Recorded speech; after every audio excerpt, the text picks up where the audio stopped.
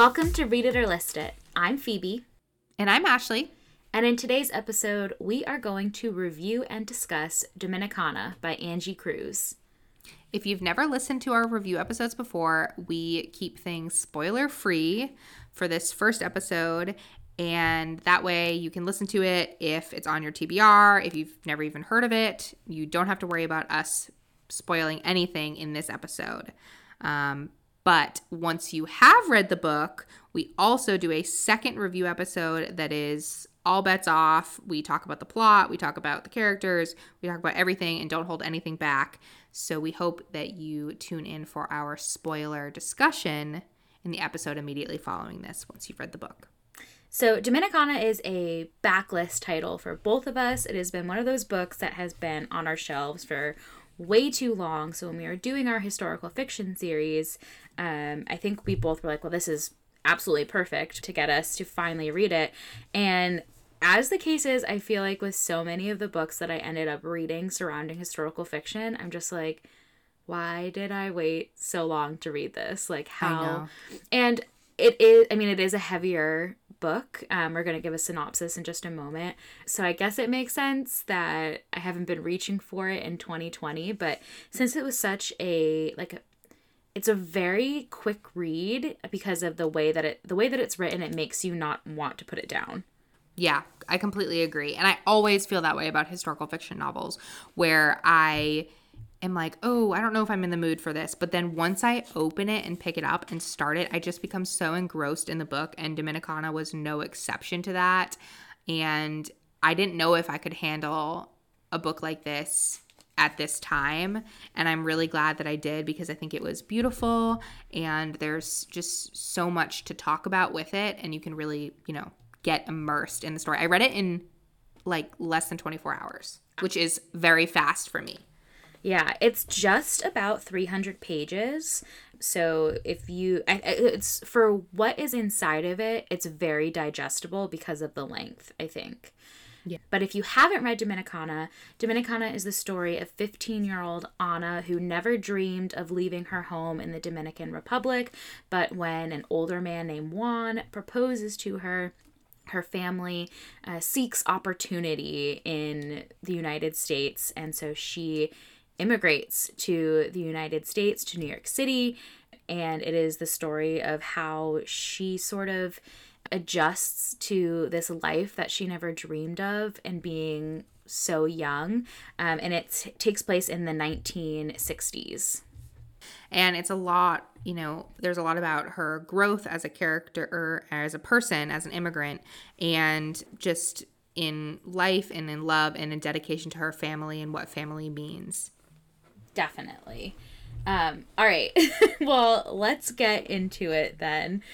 I feel like the thing that I want to start with is just talking about, I had the audiobook and I had the physical book, which if you've been listening to the podcast for a minute or you know me on Instagram or whatever, you know that is not a novel situation, pun intended. I do that all the time. I always listen and read along.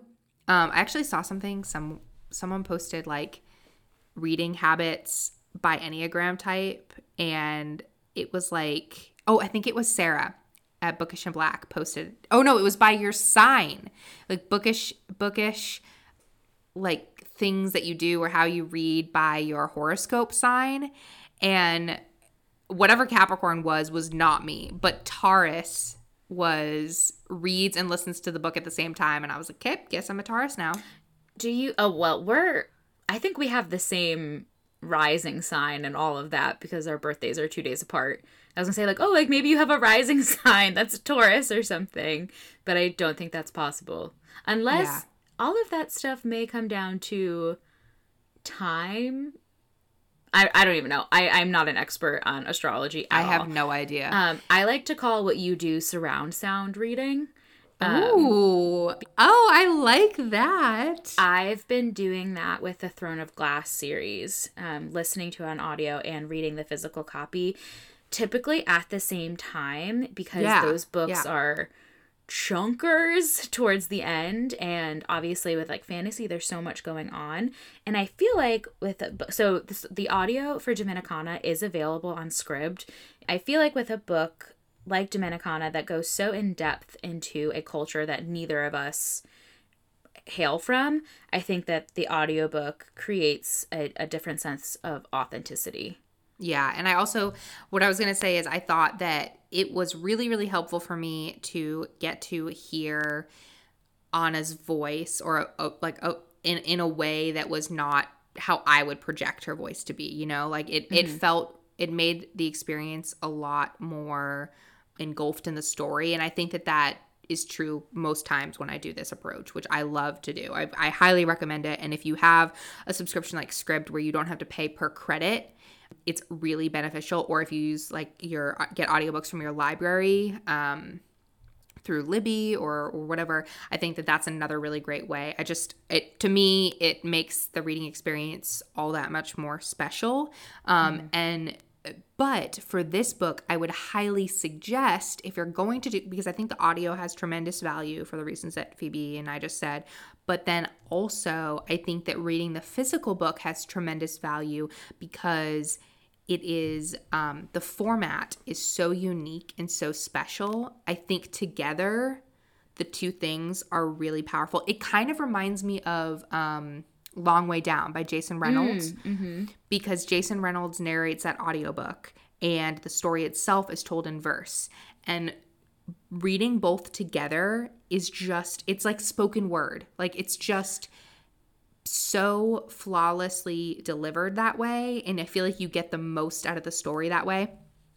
And so reading Dominicana, on the one hand, if you're listening to it, you're getting the story, you're able to follow along about who's speaking and when they're speaking, but you miss some of the magic of the actual prose, where on the written page, Angie Cruz uses negative space, and at one point she uses, when there's a letter in the book and it is stained with tears, and so she uses gray font as opposed to black font to kind of mimic that. And there's just like little moments of that throughout the story that I thought were incredibly powerful, that if you were only listening to the audiobook you wouldn't get, but then if you were only reading the physical book you would miss some of these, like the expressions and the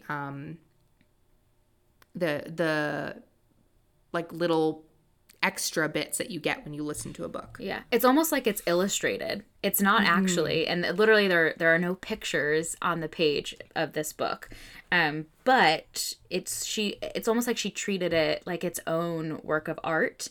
And it's very poetic. It's written in almost like vignette style, and there's no quotation marks for the dialogue, which I think it's not the first time I've read a book that didn't have quotation marks for dialogue, but it definitely, I think, served it served Anna's story, because Anna comes to New York City not speaking English, and the way that you are reading her words, like you are processing her thoughts along with her, and she doesn't always know what people are saying, and there's very little translation even when Spanish is sprinkled in, which I think adds to the authenticity of how Anna was feeling. Like, she's 15 years old when she is sent away from her home with so much responsibility on her back. Her parents expect her to encourage her husband to send money home to them, encourage her to send clothes and basic hygiene products like toothpaste and deodorant home, and continue to send, like, they're like, this is your duty. You have to encourage your husband to work hard, and that you need a job. I did like that her parents were like, you need to get in school and you need to get a job. They were just trying to keep their family together, and because there's a war going on in the Dominican Republic at this point. She has younger brothers, and there's just so much responsibility on Anna's shoulders, and she doesn't really waver. Like, that's like one thing I really noticed about her, is that she is pretty steadfast in what she knows is expected of her, even though she's terrified. Yeah, it's it's like this thread of knowing that everything that she's doing is for her family and the weight of her family's future is on her shoulders. This little 15-year-old girl who has had already such tremendous life experience. She's then travels to another country and is forced into a way of life that's very different from what she's accustomed to.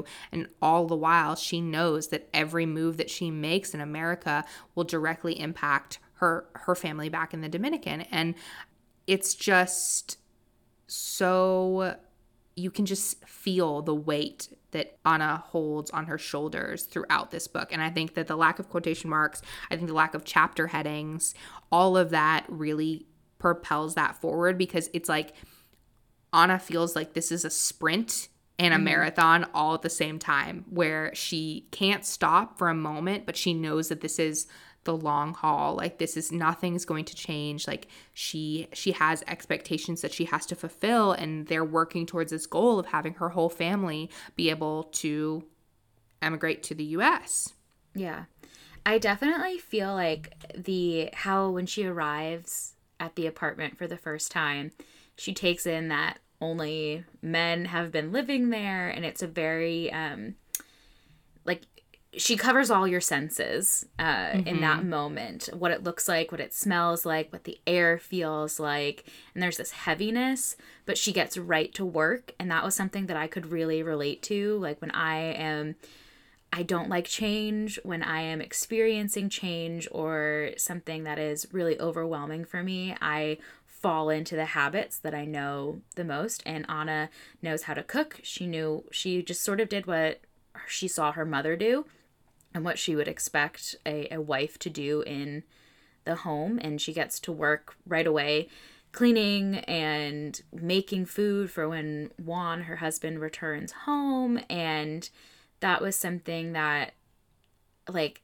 I don't think I at 15 would have had the foresight to just be like, all right, I am going to do what is familiar in an unfamiliar place. But I don't know, like, that scene really, I mean, we'll talk more about it in the spoiler episode, obviously. But it's just an example of how sensory Cruz's writing is. Yeah, absolutely. She fits so much into 300 pages. And I think you mentioned that Angie Cruz has a great appreciation for art. And I think that kind of comes through really well in this book. I just thought it was a masterpiece. I will forever rate books that are able to accomplish and say so much in, like, not a lot of pages the highest. Like, The Nickel Boys, this book, like, anything that's under 350 pages that's able to accomplish what Dominicana is able to accomplish is, you know, worthy of all the praise that it's getting. And another really important thing to keep in mind when reading this book is it's set in the 1960s, and it very much is an immigrant experience for Ana, being from the Dominican Republic. And she's in New York City, and her apartment is across the street from the Audubon Ballroom where Malcolm X was assassinated. And his assassination occurs during the course of this novel. And it is really powerful to hear Ana's story told against that backdrop, because Ana herself is not Black. And so it's distinct from the Black experience in America at that time, but it very much is central to this story. How Ana processed everything, how she's able to, and again, I think we'll talk about this more in the spoiler review episodes as to, like, the substance of what goes on in her life during this time. But there are several times in the page where Angie Cruz reminds us that when Ana feels joy in the situation, that joy is still sombered by the facts of what else is going around New York City at that time. When she feels happiness, she's reminded, wow, I can't believe 2 weeks ago a man was murdered right across the street. And it's just so powerful and so visceral, the way that is conveyed. Yeah, and something that I mean, obviously we know I have a deep appreciation and love of New York City, and something that you really see in this novel is the division of neighborhoods in New York City, especially uptown. Obviously, now we know that we have Chinatown and Little Italy and Spanish Harlem, and those are all things that we use pretty casually. But because at the time, that's the way that people lived with their people, and you really get a picture of that division in a way that is very raw, and it's like those things that, like, I think we look at New York City, and it's like, obviously in any big city there are there's more people, so there's obviously more opportunity for danger, but now I don't think people really realize how those stereotypes have, like, continued to exist, and like the names of streets that she was throwing out, like, then now there is a Malcolm X Boulevard, actually, uptown, but they're like Edgecombe and Broadway and all this. I'm like, those are streets that, like, I've walked before, and like, I think when in the scene where, oh, I don't know if this is spoiler or not, I should stop. I'll rein that in to talk about in the spoiler episode, but there's just, like, this is very the book feels very play-like to me in a way, because it is a slice of life.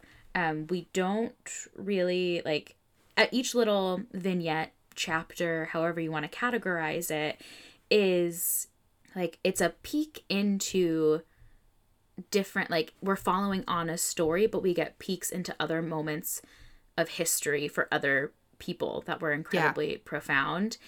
And like, there's a speech, like, she watches Jackie Kennedy give a speech after like, and they talk about, you know, the handsome American president was killed, and now that we obviously know that Lyndon Johnson is president at this point, and so you just get so many pieces of history. And that's something I love about historical fiction, is that, like, because we know more than the characters at that point. Mm-hmm. So when you get those other pieces of history, you're like, oh, like, I know about that, but the character does not realize the significance that moment is going to have for the rest of eternity. Right, absolutely. And I think, I mean, we talked about this in the intro episode, that the basic tenet of a historical fiction novel is that the setting matters. And here, that setting very much is not just New York City, but New York City in the 1960s. And it just kind of permeates the page. It permeates Anna's experience. And I thought it was really beautiful and raw, like you said. And you're getting this immigrant experience that I think is incredibly important for, you know, everyone to read, especially people like Phoebe and I, like white women. I think that we need to be able to read these stories, and whether it be fiction or nonfiction, and just remind ourselves of the vastly different and unique and beautiful stories of the other women that exist in this country and how they persevered. Anna is a great testament of the immigrant experience, and it's not all perfect, and there's no Angie Cruz, while she tells a beautiful story, we're not reading this through rose-colored glasses. This is very much real and raw and triggering at times.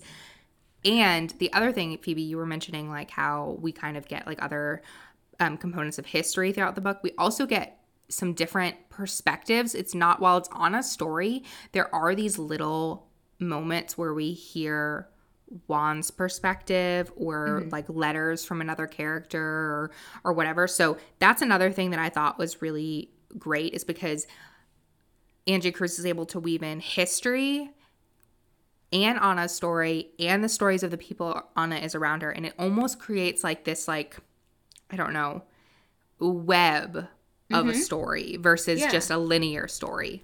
I think that's a really great way to describe it, because obviously we know that Juan, her husband, is twice her age. That's not a spoiler. And that is, or even more than twice her age. I think he's 31. 30. Okay, so just about twice her age. And we kind of like immediately want to like label him the villain of the story. But we get to see a peek of how he came to the United States in the first place, all his brothers, I think that something especially that we see with Anna's family is that none of them are ungrateful for what she does. I think that they just have they're not falling down at her feet with praise because they realize the necessity of it.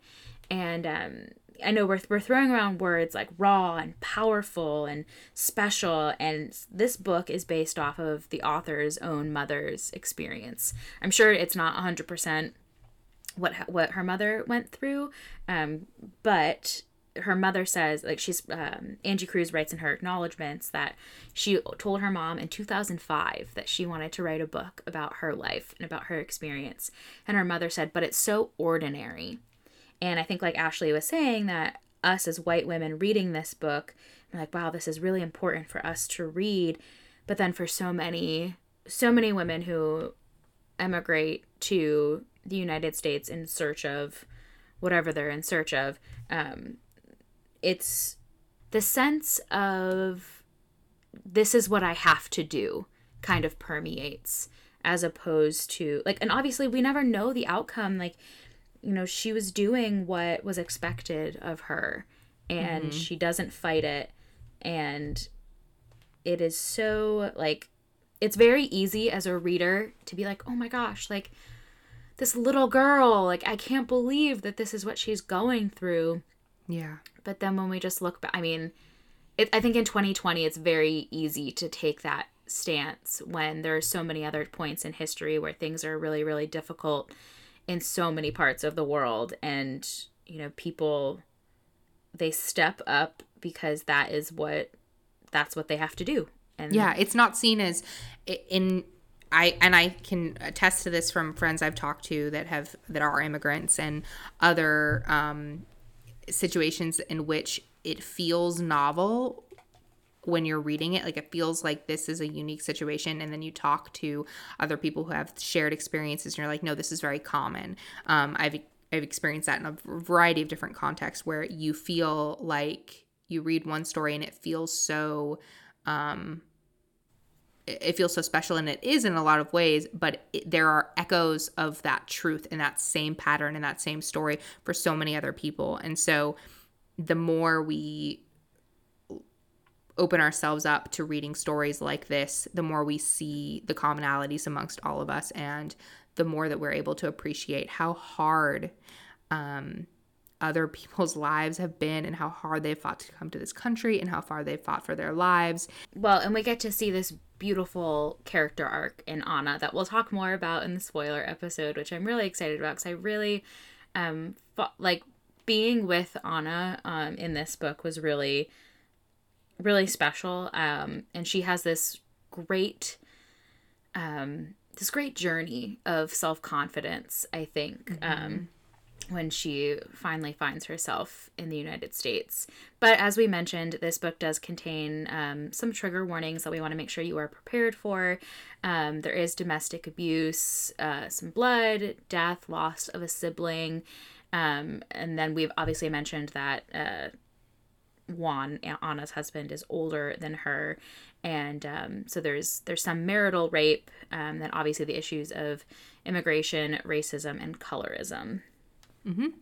And in addition to hearing, Phoebe and I talk about this book, we're thankful that you've listened to Read It or List It. We're thankful that you're here and you're listening to this review, and that perhaps this may make you want to pick up this book. However, there are some really great reviews on Instagram from some voices that we really value. So check out the reviews from, I'm going to list a bunch of handle names. These will also be in the description of the episode.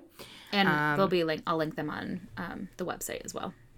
Perfect. And okay, so check out the reviews of The Need to Read, All That Allie Reads, Allegedly Mari, Books and Margs, Trish Reads, Book It Queen, and Lupita Reads, among so many others. If you search the hashtag Dominicana book or Angie Cruz, you'll see a variety of them. These are just some of our favorites that we have seen. Yes, highly recommend checking those out. So if you enjoyed today's episode and you have already read Dominicana, tune into our spoiler discussion where we are going to hold nothing back because we have a lot to discuss about this book. And make sure to leave a review and a rating on Apple Podcasts. And don't forget to subscribe to Read It or List It so you never miss an episode. We'll be back next week to wrap up our History series, so stop by today's Instagram post at Read It or List It Pod with your thoughts on today's episode. And you can also find our individual reviews of Dominicana on our websites, readandwrite.com and shelflovebookblog.com. And don't forget to follow us on Instagram at readandwrite and at _shelflove_ to find out how you can be a part of Read It or List It. Thanks for listening. We'll see you next time. Original music by Jake Thorne. Podcast produced and edited by me, Ashley Chandler, and Phoebe Wright. You can find us on Instagram at Read It or List It Pod. All rights reserved 2020.